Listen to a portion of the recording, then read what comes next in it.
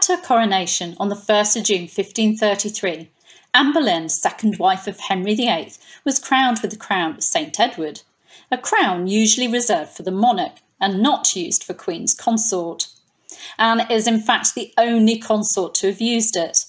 It's likely that Henry was emphasising Anne's legitimate status as his queen in using it.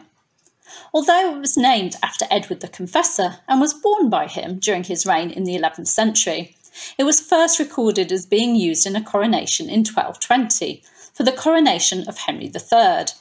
It was used to crown monarchs until the English Civil War, when it was melted down on the orders of Oliver Cromwell.